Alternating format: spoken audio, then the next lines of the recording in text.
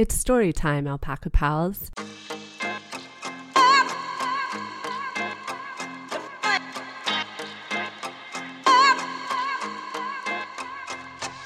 So when I traveled to Australia, my Australian friends were determined to have me surf.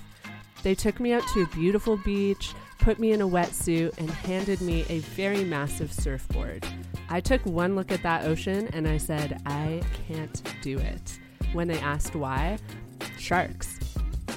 Okay, so surfing might not be the sport for me, but recently surf camps have erupted within the tourism industry as a retreat for women that teaches more than just the sport. They focus on women's empowerment. And this empowerment is extended beyond women who attend retreats. Women in Palestine, India, and Morocco have embraced surfing as a sport that allows them to challenge gender norms and fight the patriarchy. Today, we're chatting with Karam Masri. Hi, Karam. Hello. I met Karam years ago when we worked together as interns. I instantly liked her. She told me... You have to say that. No, it's honestly very true. She told me about a trip she'd taken to Central America to learn to surf, and that was the moment that I was like, this woman is too cool. So welcome.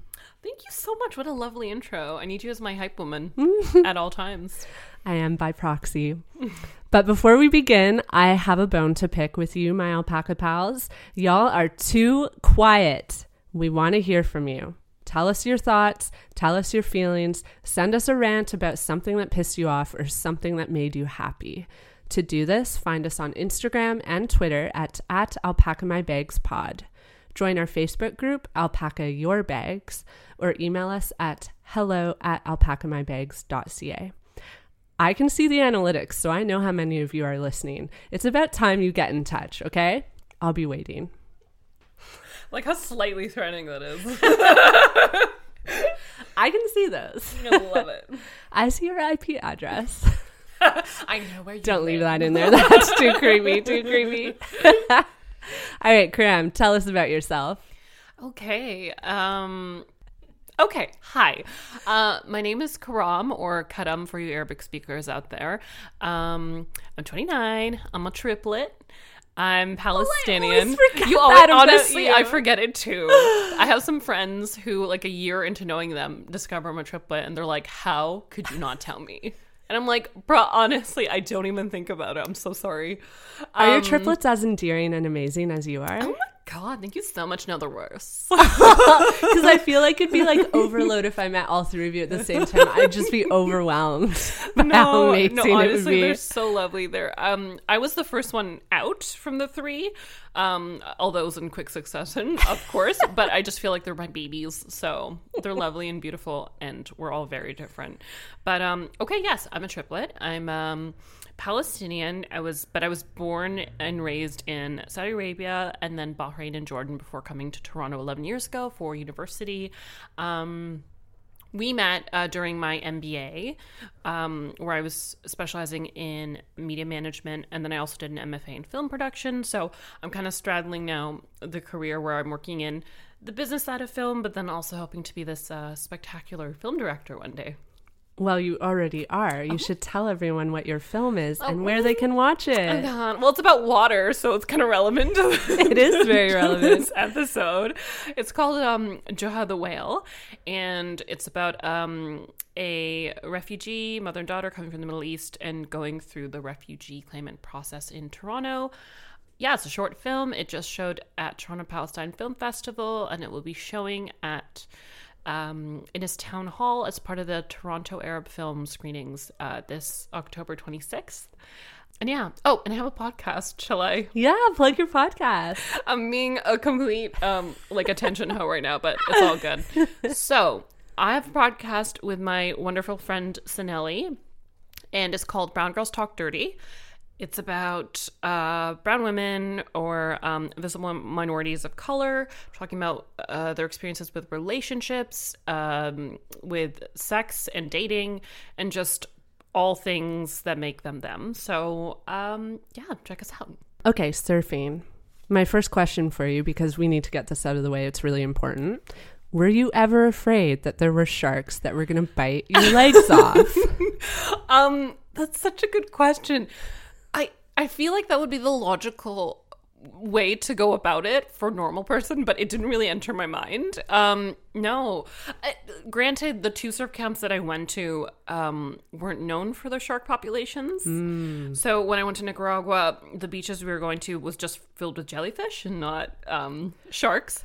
And then you guys need to see Erin's face right now. It's like a horrified emoji. But yeah, there was a lake in Nicaragua that had sharks in it, but not the beaches where we surfed. So it was all good.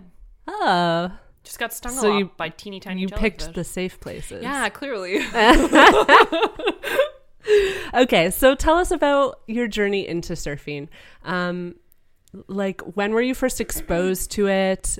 How did you get this idea that, like, oh, I'm going to go somewhere and I'm going to learn to surf? I can start with the long existential intro and you guys can just cut and edit wherever you want, but I feel like it'll give you insight into who I am. So obviously born and raised in Saudi Arabia, a country that's not exactly known for its maybe leniency on women in terms of them swimming. Certainly swimming is not a activity you see a lot of women doing, but my parents had me go into swimming competitively from the ages of 4 to 12. I was absolutely obsessed with it and loved it. And I actually won 2nd place in all Kingdom of Saudi Arabia when I was like 7, so I was quite the baller. But around puberty, my lovely Muslim conservative parents, and I don't say this sarcastically, even though I know it comes out that way, but you know, we grow up in Saudi Arabia. They want to make sure they're abiding by their standards of the religion. And so they decided, if you're going to continue swimming, you need to wear these atrociously long bike shorts under my swimsuit. And being a young teenager, being the only girl out of the guys and girls in this hideous Muslimified swimsuit was very embarrassing for me, and I was subject to bullying. So eventually it just kind of tapered off where I just said I didn't want to swim anymore. My parents were like, fine, but I do know they regret that now talking about it, because they just saw maybe how my life evolved through my teens. Like, Erin, I don't know if you knew me at my largest, but I gained about 100 pounds throughout my teens and early 20s, and then lost it. And I've lost it only in about the past 4 years. So I'm kind of operating in the sense of oppression lasagna, kind of. And let me explain that. I had different layers where I'm like, I'm an Arabic person or a Palestinian, which is already, a conflict enough. I'm a Muslim. I'm a woman, and then I'm a plus size person. And so going into surfing, which I got into in the past few years, it's a struggle lasagna getting into it, but it worked out well. And of course I'm bringing up food. But I got into surfing because when I was doing my MFA in film school, I was doing a bunch of research and I saw an article about Sabah, who I believe you'll be talking about. Her dad was a fisherman and taught her surfing. And then I just was instantly obsessed since then, and was just looking up all these other amazing women like Mariam El Gardoum in Morocco, who were surfing. And so I was like, I'm going to do a documentary on Mariam. But then I was like, wait, can I actually go surfing myself? And so I just Googled all these surf camps and then decided, okay, I'm going to go to this one in Nicaragua first, because I had a business school trip kind of nearby in Chile and Peru. So I was like, after, I'm just going to go by myself and do this. And then about a year and a half later, I went to a surf camp in Morocco and met Mariam. You met her? Oh my God. I had the worst fangirl moment because it wasn't like I planned it and met up with her. It was more just like I was at the beach getting ready to go surfing. And I see her and I scream and I run up to her and then just kind of stare at her in the face, and she's looking at me like, who are you? And then I was like, no, I'm gonna act chill, after I just screamed in her face. And I kind of like gave her a friendly punch to the shoulder, which is so do not ever do that to anybody ever. I punched her and then I was like, hey, oh my God, I'm your biggest fan. And she's like, okay, thanks. And then I punched her again. And then I'm like, I'm so sorry, but I love you. And then we were chatting eventually, but I just made a complete ass of myself. But yeah, she's amazing. We need to tell them who Mariam is so they understand the context. Definitely. Oh my God, I just went right into it. She is one of Morocco's top surfers, top female surfers to be specific. That's right. And I believe she's 20 now, but she's been making, oh my God, I'm just going to come up with a hideous pun. She's been making waves for the past few years as being one of the few female Muslim surfers out there who's actually at a world championship level. And my God, she's only 20. And she's just doing an amazing job. I do know that she's still kind of seeking corporate sponsorship because she has to pay out of pocket to attend all these surf qualifying championships and everything, and her parents have to pay for it. And she doesn't have the same kind of privilege as Western surfers who have that access to, you know, like Roxy and other corporate sponsorships where they can pay for it. Okay, so I have a couple questions. Yes. About the story that you've just told us about your journey into surfing. I'm curious when you decided to stop swimming at the time, because you were saying you think that your parents might regret that now. At the time, do you think that they, or maybe they talked about this with you, did they realize why you were stopping? Like, did they make the connection between like the pants that they were making you wear and stopping?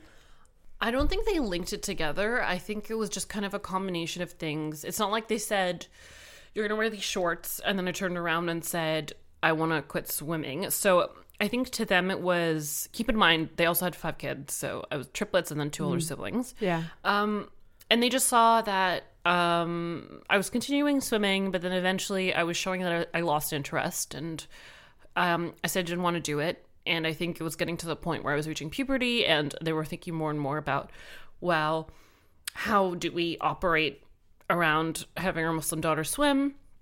And so they just said, okay, you don't have to swim anymore. But I don't think they made that link with it being because I had to wear the bike shorts. Because to be fair, it wasn't just the bike shorts, but it was more about like my peers' reaction to the bike shorts. The bike shorts themselves weren't a problem other than giving me a horrific tan. But like a farmer's tan on my legs was just so ugly. I'm so mad. Anyways, and then they kind of slowly came to that realization after, you know, a few years had passed and I put on a little weight and kind of lost the kind of, it wasn't just about weight. It was just that it was truly my passion. Like I was like a dolphin. I loved water. I just loved swimming. And I always thought it wasn't going to be there for me anymore until the whole surfing thing manifested itself. And yeah, like realizing that I'm operating in this kind of sense of severed belonging. There's all these ties to these communities that I think I can be a part of or thrive in, but these things are in place that are stopping me, whether it's myself holding myself back or other elements, whether they're cultural or societal or emotional. And I think I'm slowly trying to find my way through it. Does that make sense? Yeah, absolutely. And this was the next question I had for you. Like, it seems like this swimming that you did as a child led you to surfing in a way where like you were attracted to it because of your love of water and that childhood experience of like putting your energy into something like wholeheartedly. Yeah, and then I think it, I don't know if this makes sense, but I think I like surfing and swimming beyond anything else, whether it's my other passions, which is like filming and art and whatever. There's just something about the feeling of surfing and getting on that board where it's just you and you're kind of the closest you'll ever be to flying. And it sounds so cheesy, but I swear to God, when you feel it, it is just stunning. Like, who needs a man when you have that perfect wave? I'm so serious. It's just so beautiful to me. And it is like really powerful because I didn't just jump into these surf camps. I didn't just buy a ticket and decide to go. It was calculated. I knew 6 months in advance. I worked in a very rigorous prep with my trainer in a pool with weights to ensure that I'm getting the most out of it, because at the end of the day, it's only a week long. Mm-hmm. And granted, you're doing 6 hours a day for 7 days straight, but you're not going to excel as a surfer even within that space. Like, you have to be someone who is doing it every day, all the time, for years. So, yeah. So what was the experience like in terms of learning? Like, do they put you in the water the very first day? Oh, yeah. You will just be thrown right into it. I wasn't the most graceful person, and I don't mean, like, just physically. I mean, like, like I was a complete fucking brat. The first day in Nicaragua, just because they like surfers, they will go and try to get that wave no matter what the circumstances. So rain or shine, unless it affects the wave. But also, like, the first beach we went to, like, they hand you a board, they figure out the measurements. So obviously I'm a longboard because I'm a heavier girl, and so they need to balance that out with buoyancy and all that good stuff. They kind of take you through the various techniques and how to read the waves, and they just go, okay, you're going to go straight into the surf. And we're walking down, and it's like 30 feet of really sharp rocks that you're walking on in your bare feet. And these surfers have like calloused feet because they've been on rocks and beaches forever, are just kind of walking through with all these boards stacked on their heads. And I have this big, heavy 11-foot board stacked on my head. And I'm just bitching and moaning, slugging through this minefield of rocks. But once we got there, you don't really know how powerful the ocean is until you really get in there. It's incredibly powerful. Like, I got swept away like within the very first day, and it was kind of terrifying, but it's amazing. Once you kind of, the waves kind of work on a timing, so you can eventually get used to reading them. Right. And then once that break happens, then you paddle as hard as you can to try to get out there. Yeah. I was going to say, because I have boogie boarded. I don't know if I told you this, but God, I'm so really amazing. good at boogie boarding. I did it in Australia. I did it in India. It was amazing. But it's really hard. And I did realize, like, in just playing around with a boogie board, I feel so stupid saying that. No, man. That is hard, and I am proud of you. Don't hate on the boogie board. It is about timing, though. Like, 100%. Getting the wave at the right moment. And what I remember about it is, if you catch the wave at the right moment, it is the most incredible feeling of, like, speed and just, like, power. But if you don't catch it, it's awful. And the thing is, there's water up your nose. Oh my God. You're scared. You'll never breathe again. Like, it's hard. And no, there's so many things in place. Whether another surfer is going to drop in on the wave and smack you with their board. Oh, yeah. Whether you're going to smack yourself with your own board. Whether you're going to land somewhere where there's like a patchy area of rocks or coral, hoping that there's not going to be a big jellyfish that's stung you on the face, which is what happened to me.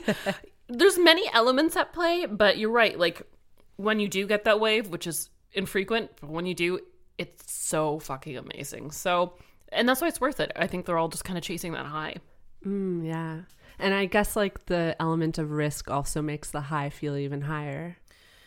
Yeah, but I do have to say, I found that surfing is amazing in the way that when you do mess up, you still land in water. It's not like skateboarding where you will be landing on concrete.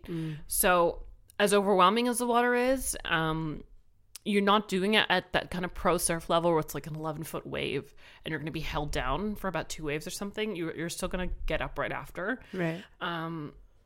So yeah, I almost feel like I feel comforted by the fact that even when I fall, it won't hurt. Yeah. Relatively. Did you ever see the movie Blue Crush? Of course. Because that's what I'm imagining, like, being oh my God, sucked underwater. Girl, we're just in the whitewash or even in the green, which is just right past where the waves break. It is nowhere near that. And we're in baby waves, too. Okay. So my other question. I wish I was that cool. Also a reference to Blue Crush. They don't make you do the thing where you stand, like, on the beach with the surfboard and you have to hop up on it. Oh, yes, absolutely. So that's the part where they'll show you the technique and show you, like, the center of balance and whether they find out you're, like, goofy or the other way around. So typically, the most, I would say, normal stance you see is that left foot forward, right foot back. Goofy is the opposite one, so right foot forward and left foot back. So they figured out based on just you jumping up and seeing where you naturally your feet land, and then they just show you how to do that hop up or pop up. Sorry, I call it the hop up because I'm hip like that. But yeah, the pop up is always the hardest part because no matter how you get the kind of gist of it on sand, it's a whole other ballpark on water because you are pedaling like crazy and then you're always looking behind you and then you have to pop up at the exact right moment. tell us a bit about the camp experience. Was it a women-only camp? I feel like you told me it was. So I specifically sought out women-only camps for my 2 experiences. So it was both in Nicaragua and Morocco. So Nicaragua is Chica Brava Surf Camp. And that is actually a camp that's fully all for women. I focused on all-female surf camps because I just feel more comfortable. I think considering my upbringing and the fact that I obviously still have my own insecurities, I would just rather not have to focus on, how I look like or interacting with men. Yeah.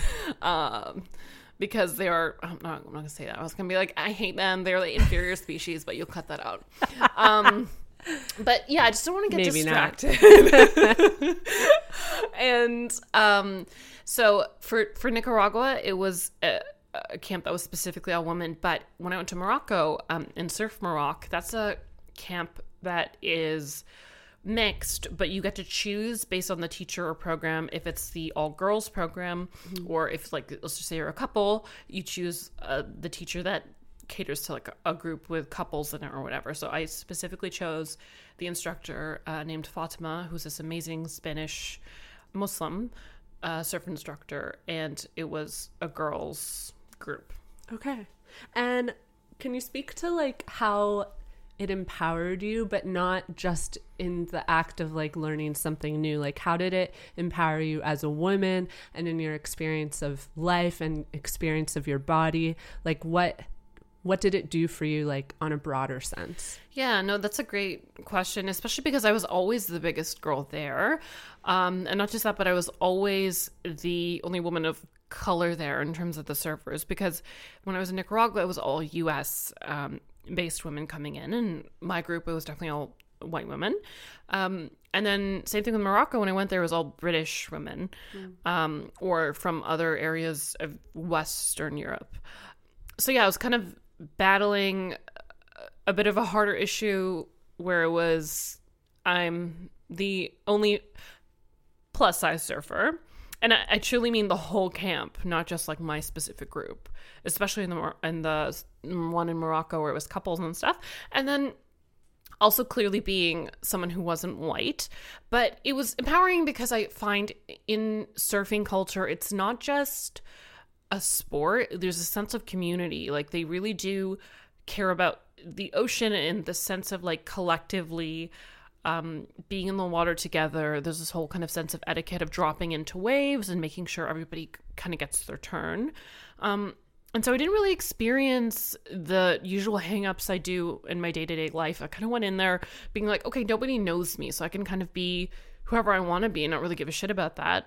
And you also just pay a ton of money to do these surf camps. So I'm not going to waste my time worrying about how I look like or, if I get along with everybody. Thankfully, though, everyone's just awesome, so I had no problem with that. But you kind of go into it just being like, I'm here to experience this and just not let the usual day-to-day crap back home get in the way there. And it was great. And you do feel super strong. Like, you're incredibly sore constantly, but it's a nice sore. Like, you're going to be really built when you get back. So it was great. So it's therapeutic for your body and your mind. 100%. How did your stomach. Sorry. The food is fantastic. They take care of all your meals. Oh my God, especially in Morocco. It was like tagine every night. It was so good. Mint tea. Yes.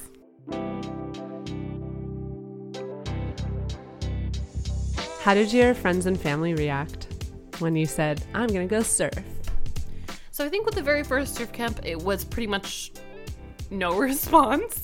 At least maybe from my family, because they knew I was gone for the 3 weeks prior to the surf camp in Chile and Peru for like a business trip.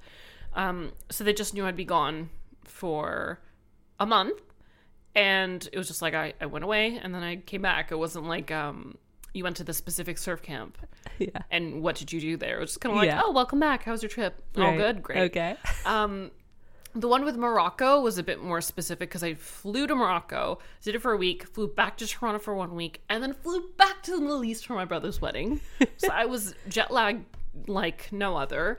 That was a bit different, and but I don't know. It's kind of a stereotypical Arabic family where it wasn't like, how was the surf camp? What did you do? It was more like, oh, you look really, really tan now for your brother's wedding, but you also look like you lost weight, so that's great.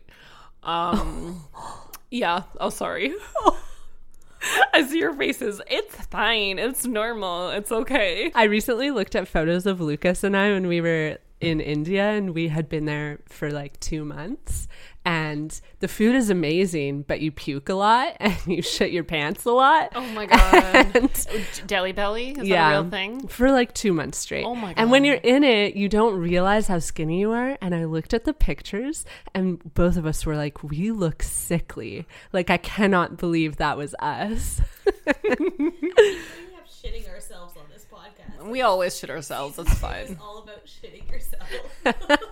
Have you truly traveled poops. if you haven't shit yourself? Oh my God. Speaking of, we went to this really remote beach on, I think, my second to last day in Morocco. And girl, I had to shit my pants and there was no bathroom nearby.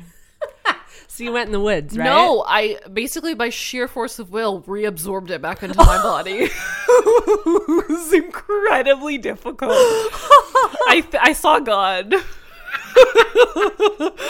was like, Allah, I know you're out there now. He really came through for me. He really came through for me, that one. And not to mention, a wetsuit is really hard to get off. A, when you're plus sized. And B, when you have to shit. So I'm glad I don't have to deal with that.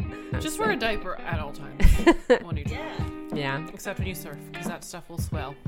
Not that I know. I just have a baby niece. I see how it reacts in water.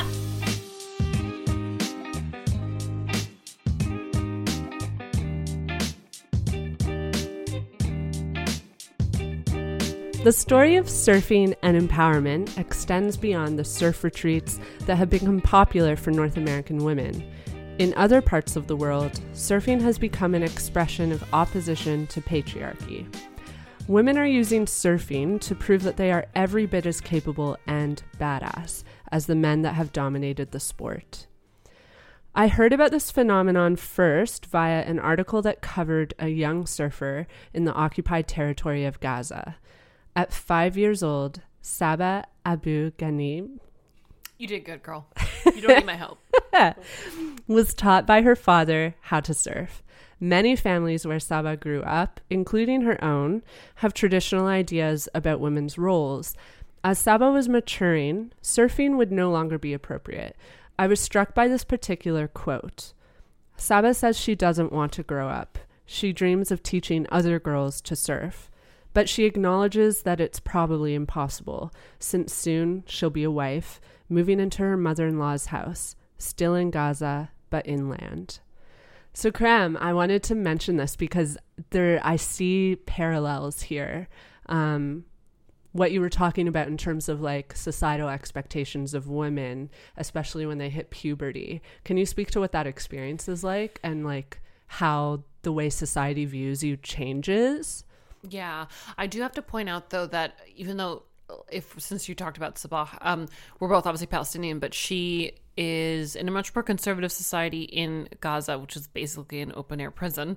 And so the conservatism there, and then also like the social and economic things that she's going through is much different than mine. Obviously, I'm much more privileged and kind of had the luxury to be able to decide ultimately whether I can go back into surfing or not. So with me, and sorry, what was the question more about like the challenge of the cultural background? Yeah, like I'm curious about how, because here they're saying like she had to quit because her role in society was changing. She was maturing and becoming a woman, and that meant that she couldn't do certain things it wasn't anymore. Appropriate, especially to swim. So in the Middle East, I would say, obviously, like considering how Western some of the cities are, it may be okay now, but most often swimming is not something acceptable for women because the things attached to the idea of swimming is usually something that will oppose the religion or conservative religion. So it's wearing skin-tight clothing, wearing something revealing, and then the associations with that, whether it's, if you're surfing or you're swimming, that means you're going to be showing off your body to men, which will lead to meeting men, which will lead to possibly or drinking alcohol, which is forbidden.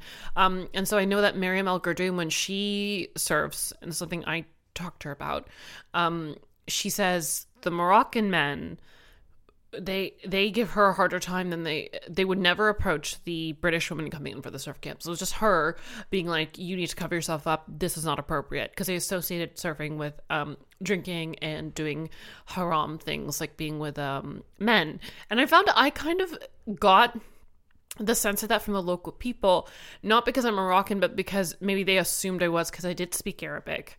And I was the only visible minority of color in that group of girls. The rest were clearly white, blonde, either Europeans or US in Nicaragua. And so like it's not anything new to me, but yeah, just back to your question, it's I think operating under certain class structures really does determine the ability to be able to do it. So in those surf camps, I can freely do it and not have any repercussions, especially in my personal family.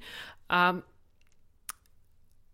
though, if I had photos up and let's just say I surfed in a bikini top, which I didn't, I always had full-length wetsuits, because there's nothing worse than having like a tit pop out when you're trying to surf. But miraculously, these girls just would do it and would not have any boobs flop out. It was incredible.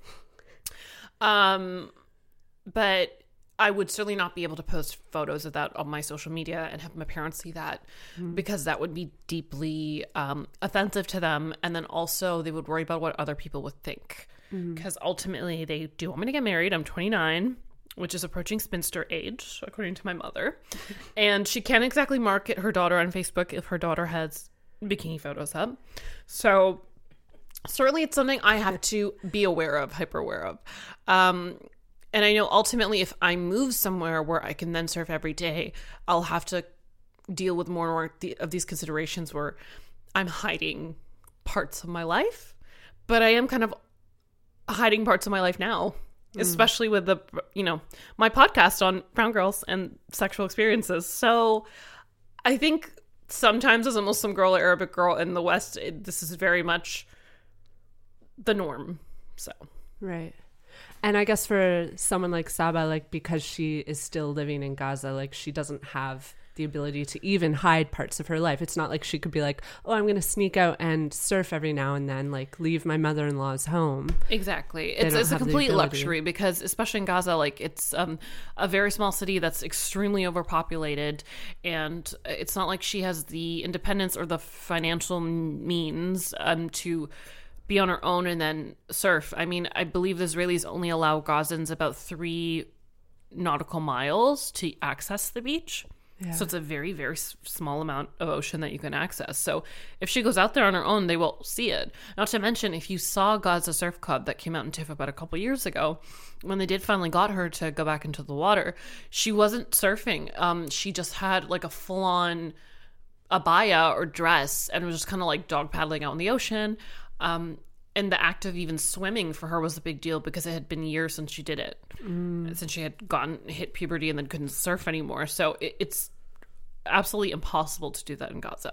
Yeah. But that comes with a whole bunch of like political issues and access issues that I am fortunate enough not to experience as a Palestinian immigrant. So this might sound like a stupid question, but it's hard for me, and it's probably because of like my Western upbringing, but it's hard for me to figure out, like, how can you one day take your child surfing and it's totally okay, but then one day she turns 13 and suddenly it's not. It's really weird. Like, I don't know how you could do that, because it's your daughter. It's the same person. Like, what has changed about her that she suddenly doesn't have the right to do this anymore?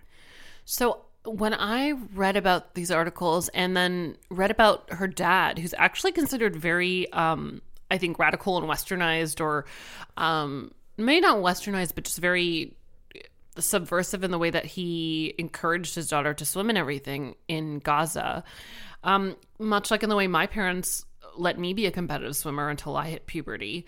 I can see some parallels there. And it's maybe not because I feel like the onus really isn't on him. And so the phrasing of your question, I would then turn it to the society in which they're operating in, because let's just say he did continue to allow his daughter to surf. It would only end up harming her, because the area in which she's in isn't going to allow her to do it in a way that would be safe or enjoyable for her anymore. Right. I think much like in the same way my parents were trying to protect me from what they thought would be maybe town gossip or judgment from other Muslim families, or my future prospects to meeting what they consider a proper Muslim man. I don't know. There could be many things. I don't think I've ever had an opportunity to discuss it with them. I just remember sometimes my mom in like the past year would just flippantly kind of like randomly mention, oh, you know, I should have never made you stop swimming. And so I'd hear that. And then I guess I wouldn't elaborate on it. I think it's just because I know. And I'm just finding my own way around it now. And there's no point to open that wound. Mm-hmm. But it's also different times now. Like in just a decade, things change really quickly. And so maybe now, like for your mom, it's like she sees the world around us right now. And also she's in Canada a lot of the time. So maybe today it feels like, oh, I probably could have let her continue to swim. But in that moment, 100%. It probably felt very different. I agree. And because I was the only Arabic girl in the surf sorry, not surf team, the swim team back home in Saudi. The rest were just kind of expats. So it was a lot of American boys and girls in the team, and then me. And so they were like, well, I inadvertently became the representation of a Muslim girl in the swim team, and I must behave appropriately in this new space. So, you know, you are engaging in quote unquote Western activities, but you're doing it in your like halal way, the right. proper Muslim way. And so they're obviously doing their best, but there's things that they don't factor coming in, like peer bullying and horrific tan lines. That was a minor issue, but it pissed me off to no end. There's another surfer I wanted to mention. And I'm so amazed by her story. It's incredible. Her name is Ishita Malavia. In 2019, she was named on Forbes 30 Under 30 in Asia for her work in establishing the Shaka Surf Club. This club teaches children how to surf for free. Her surf community has also run a beach cleanup that upcycled plastic waste into a bench, aided the construction of pit toilets, and even gathered volunteers to repaint the local school and save it from shutting down due to low admissions. She has also worked to raise funds to send some of the kids with financial difficulties to college, and is currently in the process of starting computer workshops at the school. And she's just a badass not skier. She's just a badass surfer. Have you heard anything about her? Yeah, absolutely. Actually, I guess because of the privileges of my work, I know an Ontario producer who actually just shot an entire documentary feature with her in it. No. And she sent me the rough cut to just look at because she knows I'm obsessed about surfing. So I can't wait to read it. But honestly, they're all amazing. There's also Sembe Khadija, who you may not have heard of. She's Senegal's first female surfer. And I'm in these community groups. Like there's Brown Girl Surf, which is brown girl surfers all over the world are in it on Facebook. Being connected, but then there's also Black Girl Surf, which is originated in California. So the organizers are there and they teach Black women how to surf, but they've been bringing Sambe over so that she can train with their trainers, and they're really supporting her, which I think is incredible, but there's only so much they can do. And I do know recently there was the International Surf Association holds these kind of championship qualifying competitions in different countries. And Senegal sent their male surfers over to Japan, but didn't send Sambe or any of the other female ones, which is a complete, just I don't even have the word for it. It's so unfair. It's so unfair because Sambe's absolutely amazing and has demonstrated that she could probably easily win the competition, but they didn't fund her trip. And so Black Girls Surf and some of the other surf communities, especially Brown Girls Surf, but especially Black Girls Surf, worked on like fundraising and getting her tickets. But Sambe was like, no, I don't want you to fundraise for me because the other women won't be able to go. And it's more about like an internal issue where they need to support all of us. Which is incredible. She's just an amazing woman. So I hope they all get that access one day. Yeah, because it really points to systemic problems. And I can understand her viewpoint that like taking funding just points to the fact that her own community isn't willing to support her. Exactly. Which is sad. But it also seems clear that in countries with traditional views of gender, where women are subject to inequality, surfing seems to be emerging as an expression of like maybe freedom or protest, but maybe part of me is also like, oh, it could just be that it's this thing that like separates them. They can like leave the solid ground and go out into the ocean and just be on their own for a bit. Yeah, 100%. And I'm nothing special because I do need to make it a point. There are a lot of surf camps cropping up across the Middle East that are adding to this movement, and I think they're really helping us out there or other women like me out there who want to surf but don't really know how to go about it. And they're kind of like verified real surf schools that you can go to and learn surfing. And so my next one I'm hoping is to go to Oman, because there is a surf camp there, and of course a lot of Arabic women in the surrounding areas will go to Muscat to do the surf camps there. And I just think it's beautiful that maybe hopefully this time I'll be in a surf camp with other Arabic Muslim women. Yeah. So I'm very excited at the prospect of that. So you called it a movement. Do you think it's a movement? Because I mean, this is just like from my own personal observation, but I have noticed, especially since meeting you, that like this is a thing. I see more and more articles about women who are really finding empowerment through surfing, and I've definitely noticed that like especially in places where women have less access to, what am I saying? I think I know what you mean. It's more just like being able to ride these opportunities where they wouldn't have able to do it before, which are really tools of empowerment and that demonstrate their strength and athleticism. But I do have to say, surfing really is a privilege even for these women in third world countries. So like Mariam El Gardoum in Morocco, she herself acknowledges that she's lucky that she's able to surf because surfing is expensive. You need to be able to afford a board. You need to be able to afford a wetsuit. And so a lot of women who would love to surf in these countries and are, let's just say, are able to, or their parents support them, even then there's like barriers of access because you need a board and you need someone to teach you, you need a wetsuit. So sorry, I just kind of went on a tangent here. But yeah, there is certainly, I see a movement, maybe an unofficial movement, but there's a lot of women, brown women, black women, women from third world countries, minority women who are taking on surfing and or skateboarding and things that are considered maybe Western male dominated sports and making it into their own in their own way. And it's just so fucking badass. Yeah.